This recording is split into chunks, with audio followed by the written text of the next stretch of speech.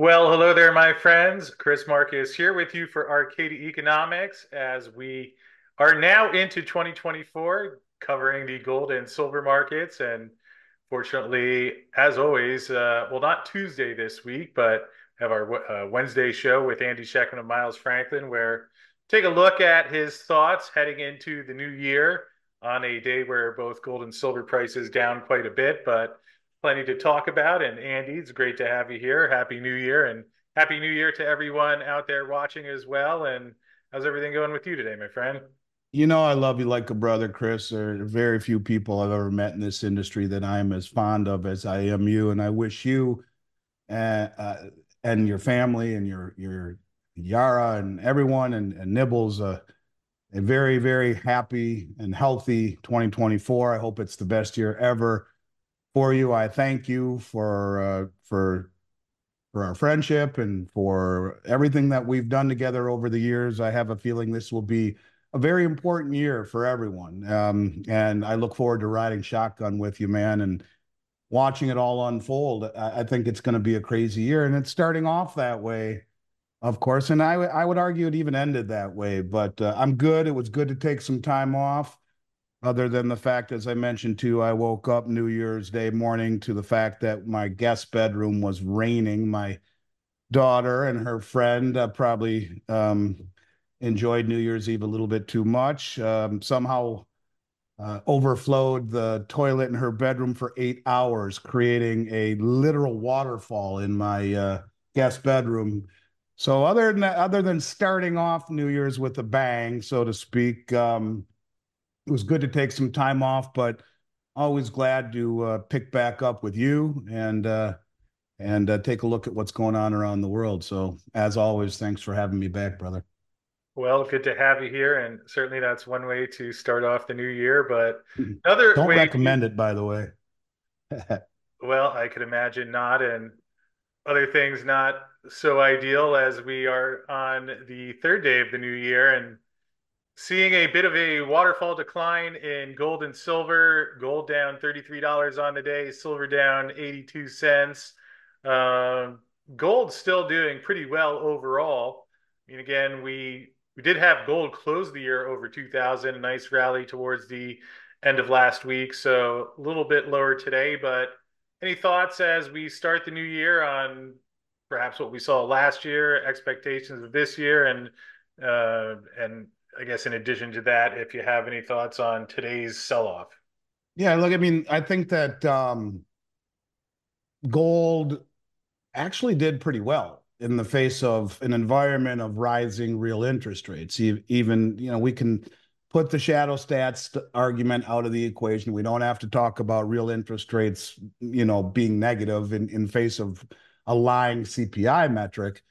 But in the face of, 11 or whatever it was straight in rate increases up but 500 basis points or whatever it was, gold held up, and there's a term in economics that speaks to the inverse relationship between real interest rates and gold. It's called Gibson's paradox. And this is why everyone thought gold would not do well in a rising interest rate environment, but lo and behold, it did. And I think that despite the rate hikes that were supposedly bearish for gold, it did very well. What happens now when the Fed has signaled capitulation to inflation, not victory, in my opinion, but more along the lines of capitulation? They know they'll break the entire system if they continue to jack up rates. And what happens now, as rates are going to, at least short-term rates in the foreseeable future, if we believe the Fed, and take all market fundamentals out of the equation and the possibility of black swan that pushes rates up, let's just take it at face value.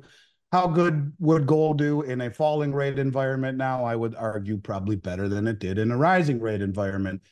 But nonetheless, the volatility is something I think we can continue to expect. And that volatility, which is orchestrated to a degree, I believe, is always kept within a range, a tight range, typically within a tight range. I don't expect we'll see it fall much further. But it's kept in a tight range, and that volatility and that counterintuitive behavior, that counterintuitive action keeps the large swath of the investing public out of the market. And you look at what happened this morning.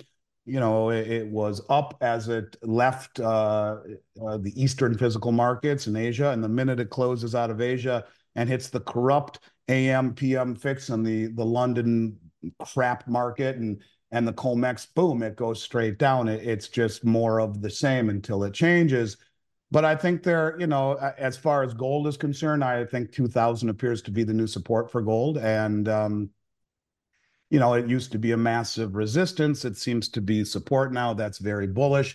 I find it interesting that if we take a look at the fact that, as you mentioned, gold hit all-time highs right at the end of the year on the LBMA at 2069.40. It hit an all-time high on GLD, and yet there's absolutely zero hype about it. There's no mainstream admission of golden as being part of a portfolio, and I find that to be a very bullish indicator, very interesting, and that kind of goes part and parcel with what I've said to you over the last several weeks about availability and premium. It will go down as a mystery to me. How the hell? I mean, as a father, Chris, I got three kids. We were talking about them this morning, you and I, before we started this, and my youngest is 16, the one who flooded my guest bedroom. I love you, Sasha, wherever you are. But, um, I'm worried about the world she's growing up in, and yet more so than ever. And yet, with gold at all-time highs, with massive craziness all around us here at home, and unwinding of dollar supremacy little by little outside the country, they call it de-dollarization. Gold has gone unnoticed as it's reaching all-time highs. So it is a mystery to me how the investing public completely ignores what's happening. And maybe to Al Gore's point that guys like you, the alternative media, are a threat to democracy because the mainstream is not seeing all the same news. Well, the people who listen to you and others like you and me, I think, are prepared for what's coming. They don't look at this drop in gold and silver as anything more than just the volatility we've all come to expect. But what it really does is it keeps the mainstream out of it. And therefore, you have low premiums, you have great availability. And here you have gold at all-time highs on the LBMA and on GLD going completely unnoticed. I believe 2024, there will be an inflection point where gold and silver become mainstream. I don't know what that is, but I have a very hard time believing there won't be a black swan event. I really, truly do. When you see this bullshit with the 14th Amendment trying to kick Trump off the ballot, it's I don't care what side of the aisle you're on. I don't care if you are a diehard Democrat. You should be horrified by what you see. The last time we saw this shit was in, Abraham Lincoln and preceded a civil war. You could argue we're in the midst of a civil war, just not pointing guns at one another or muskets at one another right now because red and blue hate each other. And, it's bothersome. But going back to your question on gold and silver, I also find it interesting that on 12/27, a couple of days before New Year's, the closing price of silver on the Shanghai Gold Exchange was 26.50, and it closed on the CME at 24.31. They're slowly turning up that's 10% higher in Shanghai to purchase gold than it is in London or in New York. And what does that say to you? Gold's been as much as 120, $30 an ounce higher in Shanghai as it has been on the COMEX and London Metals Exchange for a good portion of last year. What does that tell you? It tells me that the paper price that is controlling the market is beginning to little by little lose its credibility, and the real price is beginning to transition to a market where gold and silver are valued appropriately and more on a real time basis. And the reason that these countries that are so hell bent on accumulating tangibles, like Zoltan Pozar says, commodities which will dominate the new system, Bretton Woods 3, as he calls it, is because they're accumulating it. Why bitch when they can use the suppression against us and accumulate and stand for delivery? And that's exactly what we see happening. And when you see a situation where open interest on silver is 1,506% of the registered silver, meaning out of every 15 people, one would get their bars, 14 would be cash settled, but the market would break long before that force majeure, the admission that the market is rehypothecated. At some point, the whole Western system for price setting on commodities is exposed as a sham. And And I think that's what little by little we're seeing with the Shanghai Exchange repricing. So look, yes, I would be lying if I said it doesn't bum me out to wake up to see this stupidity and more of the same, wishing that at some point it would end. But I do think the only way that you can suppress a market or manipulate a market rather over an extended period of time is to push it in the direction that it is going. When you see a country like India purchase pretty damn near 400 million ounces in the last 2 years of silver, more than the COMEX has altogether, it ought to tell you ultimately where it's going. When you see the Congressional Budget Office of the United States government come out last week or 2 weeks ago and say, in 7 years by 2031, 100% of every drop of tax revenue, tax receipts, will go just to pay the interest on the debt plus mandatory entitlement spending like Social Security, which is 77 trillion underwater. You guys, a trillion seconds ago being 31,688 years ago, it's not a little bit. Ask yourself, how the hell do we maintain the position of dominance financially and militarily when 100% of discretionary spending will go, including military, would have to be borrowed? So we're entering a period of time where this manipulation is a last ditch effort. It is a hanging on to the vestiges of dollar dominance, but I think it reeks of desperation. And the rest of the world who sees things more clearly, I think, uses it as a subsidy, and that's exactly what you will see uh, until until there are no ounces of gold and silver left to be delivered at these make believe prices, and that's when I think you'll see a swing from the west to the east in terms of price setting mechanisms and authenticity of exchanges. So bottom line is this is being used against us. The leverage that we create to create these perceptions of reality, these illusions of reality, is falling right into the hands of the countries like the BRICS, who are voraciously accumulating it. And I think there's a lot to be said for that. So, a lot to unpack today, a lot to talk about. But in terms of gold and silver, that's kind of where I would lay things and say, don't worry, this will pass and we'll be right back up to where we were. But it won't be easy no matter what. And if you are buying and holding metals to get wealthy, it will be a brain numbing experience. If you're holding metals because you understand it as wealth that has outlived everything the world's thrown at it for the last 5,000 years, then rest easy. And if you have the ability to buy when they do stupid things like this, like the Chinese would be doing, like the Russians would be doing, or the Saudis, or any of these other countries who are de-dollarizing and finding value in gold and silver instead of opaque treasuries, then use it as a subsidy the way they do, and don't bum out about it. And that's the only way I think I can rationalize these counterintuitive, stupid drive-by shootings. Well, I hear you, and certainly if you're following this on a day-to-day basis, days like today, not always as much fun. Although what you mentioned, a few points you mentioned there remind me of something I saw earlier this morning. There's a note from Dave Kranzler citing the head of the BIS's Monetary and Economic Department, William White.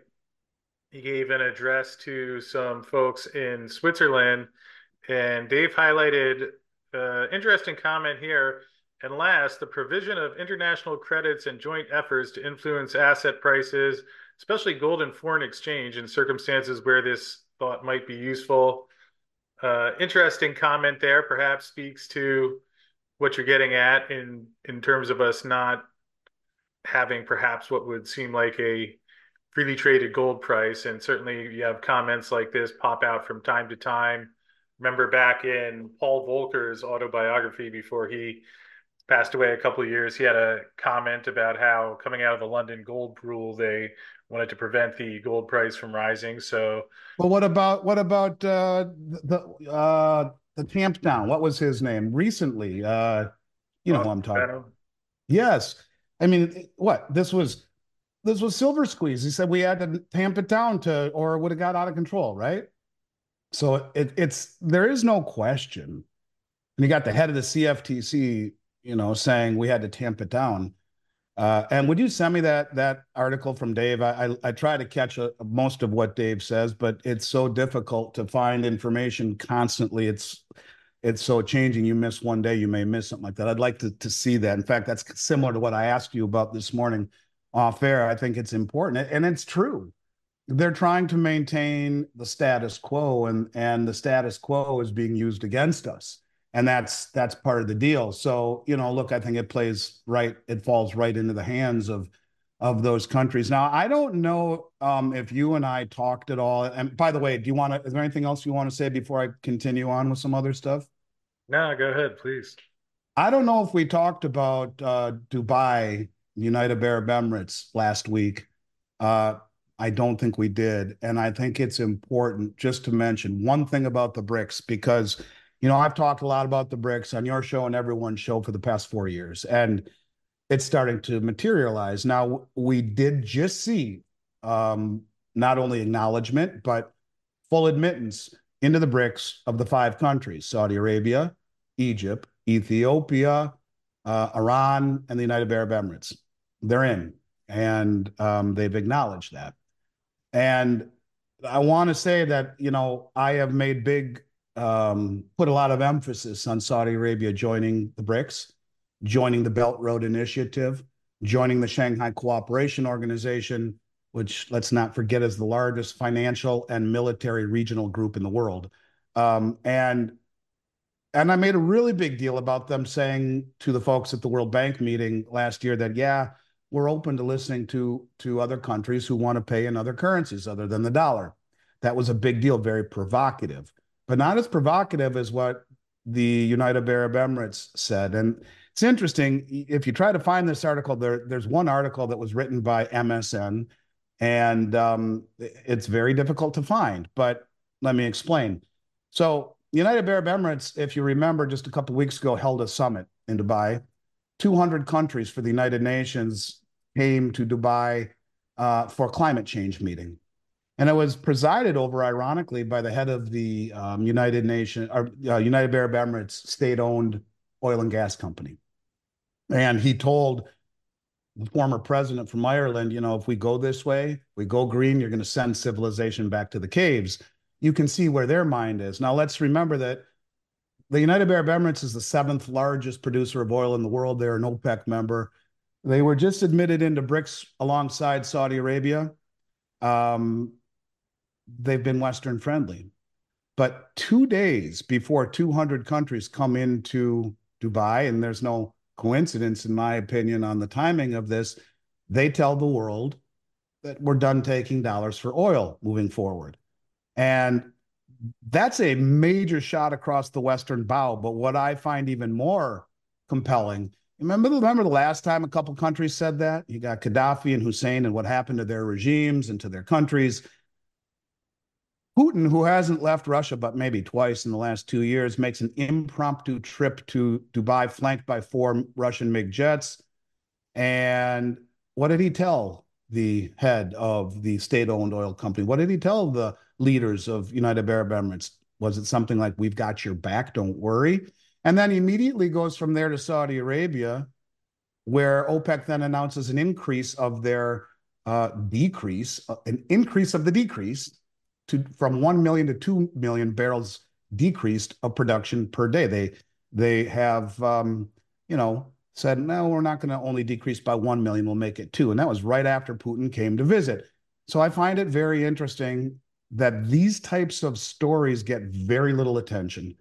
But when you see a country like UAE, who has been traditionally Western friendly, who has just joined the BRICS, who is an OPEC country, say we don't want dollars anymore, and then gets an impromptu visit from Putin, and then goes to Saudi Arabia, and they up the decrease in oil production to 2 million barrels a day. Is it coincidental? Was it coincidental that the timing of it, with 200 countries coming for a climate change meeting for the United Nations in Dubai, all of these things, and you have to ask yourself, is it coincidental or is it much bigger than that, deeper than that? To me, it is a big deal, a very, very, very big deal. So, well, the only other thing that I'd like to mention, last time we talked about the 20 countries that were coming in. I didn't name them, and I have the list, but in going through the list of every one of them, it became very evident. There are two characteristics of the 20 countries that have formally applied. One, massively resource rich. from rare earths to precious metals to natural gas or oil.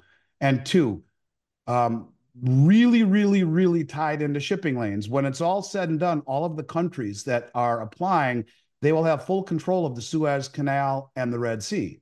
But all of the issues going on right now with the Suez Canal and the Red Sea fall right into the hand of the BRICS because there's this new north-south corridor that is almost completed in Russia, which will save over 10 days travel time instead of going around, I think it's called the Cape of Good Hope, go right through this corridor and it'll be permission based. But the point of it is that they don't need to go through or around the Suez Canal. There's another way of getting there. So what I'm getting at is that this BRICS narrative that I've been following is growing with legitimacy by the day. You add on to it the other 20 countries minimum that have informally expressed interest, and 20 who have formally applied. This is something not to take lightly. And that's why I like the term logarithmic decay. Like the 20th country on the list is Venezuela. Well, who cares about Venezuela, right? Well, they're the largest known oil deposits reserves in the world. Deposits, natural. I mean, they're there. They could exploit them.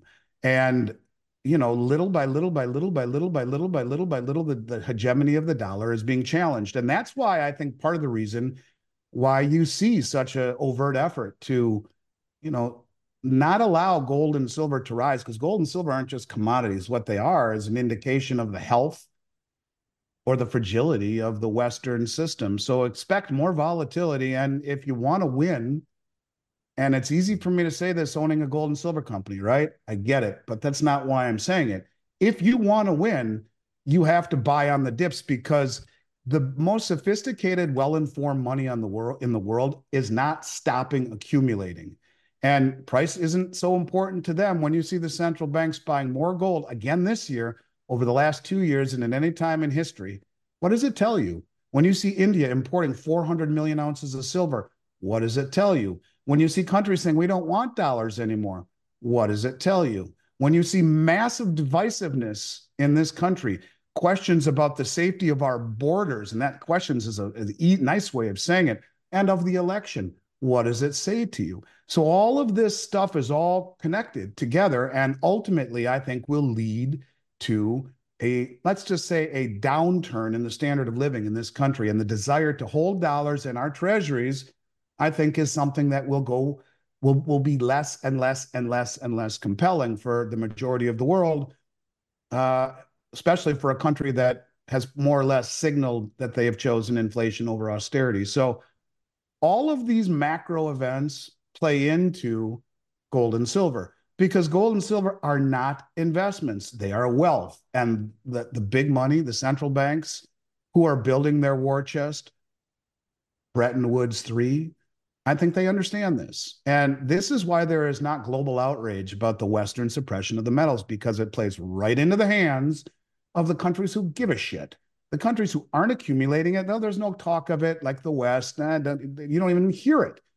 But that's one of the big things, I think, Chris, is that the part of the reason so many people have no idea what's coming is our media does a horrible job of showing us reality, and especially reality of what's going on outside the country. So yeah, I think that on days like today, you feel like just shutting off your computer and going outside. Not a bad idea, but um, I don't think it changes anything at all, other than just adding a slight bit of anger and frustration and a couple more gray hairs. But other than that, in the end, mathematics, economics, and logic will prevail the way they always do. It doesn't matter what variables you throw into it. Mother Nature wins in the end.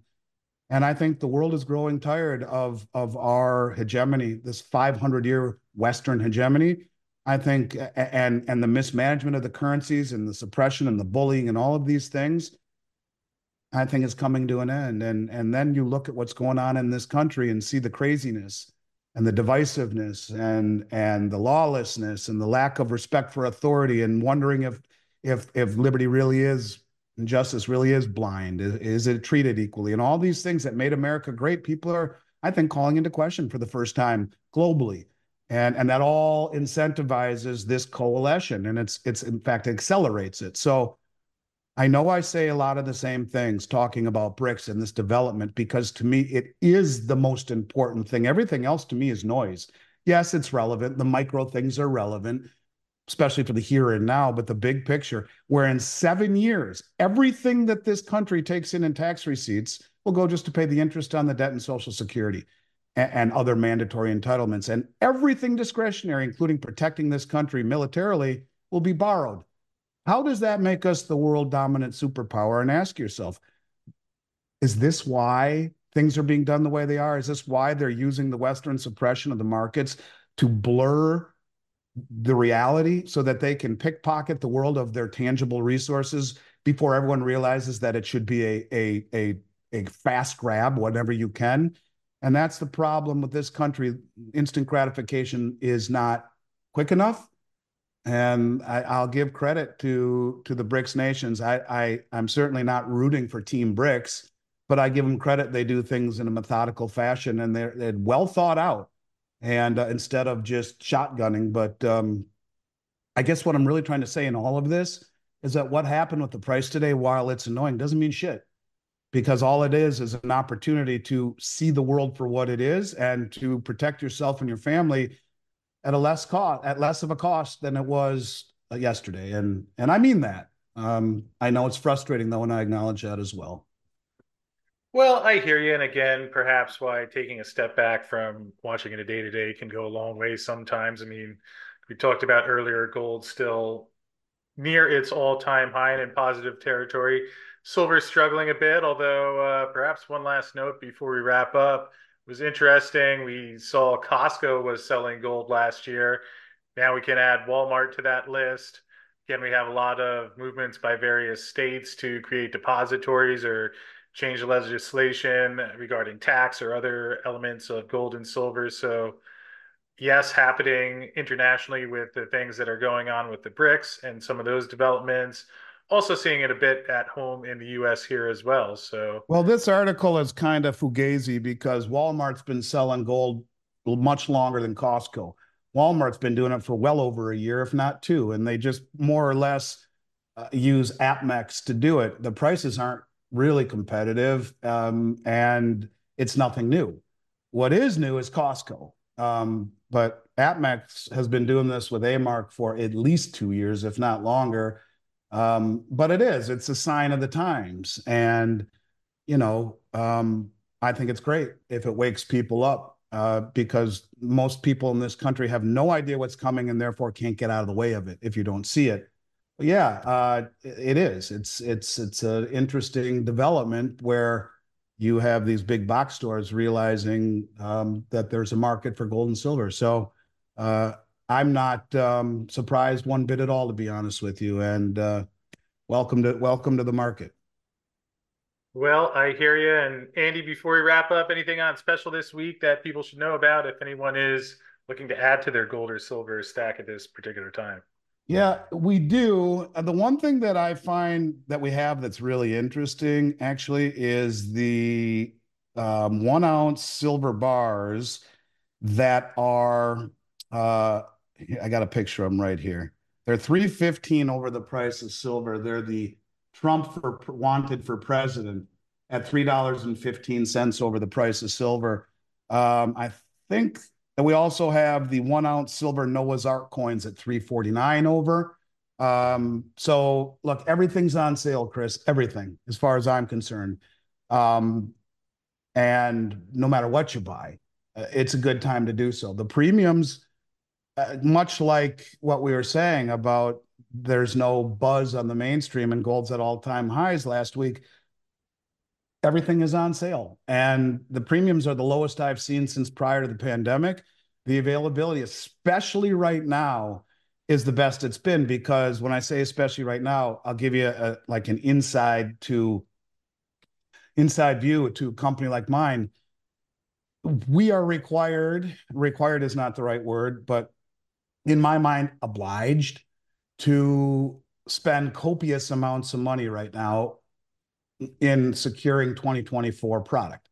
There are mints and refineries and dealers, the big primary dealers, whom we would like to maintain forever. Uh, a favorable view. We want to be at the top of the list, top of the food chain. Well, when the 2024 allocations come out, if you are not buying lots of these new allocations, then you slide down the preferred list, so to speak. So all the big dealers right now are spending tens of millions of dollars or more on securing 2024 allocations in Eagles and Maples and Krugerrands and Philharmonics and Britannias and you know, whatever, any of these products or bars from refineries like Vale Canby that we just saw on that ad there or whatever. So between the 2024 allocations and the fact that the mainstream is sleeping at the switch, there's great value everywhere. But those Trump wanted for president, I only have about 7,000 of them. I don't know how many we have left now, but they're very, very cool. They use his mugshot. And, say what you want about President Trump, but I'll tell you something. I watched these two buffoons running our White House now. Both of them can't speak coherently for 6 seconds, and I'm humiliated every time I watch it. I think it is an embarrassment to this country, our political position, and it's not Democrat or Republican. Put that all aside for a moment and just look at these idiots speak, and it's embarrassing. So I don't care who it is. We need a change in the White House. So buy these Trump bars and pass them out to your friends and family, and you know, let's hope for some change heading into 2025, because God help us if not. And I would tell you, if not, if we see more of the same, you will see, I think, that's when the bricks go flip the switch and go, full aggression.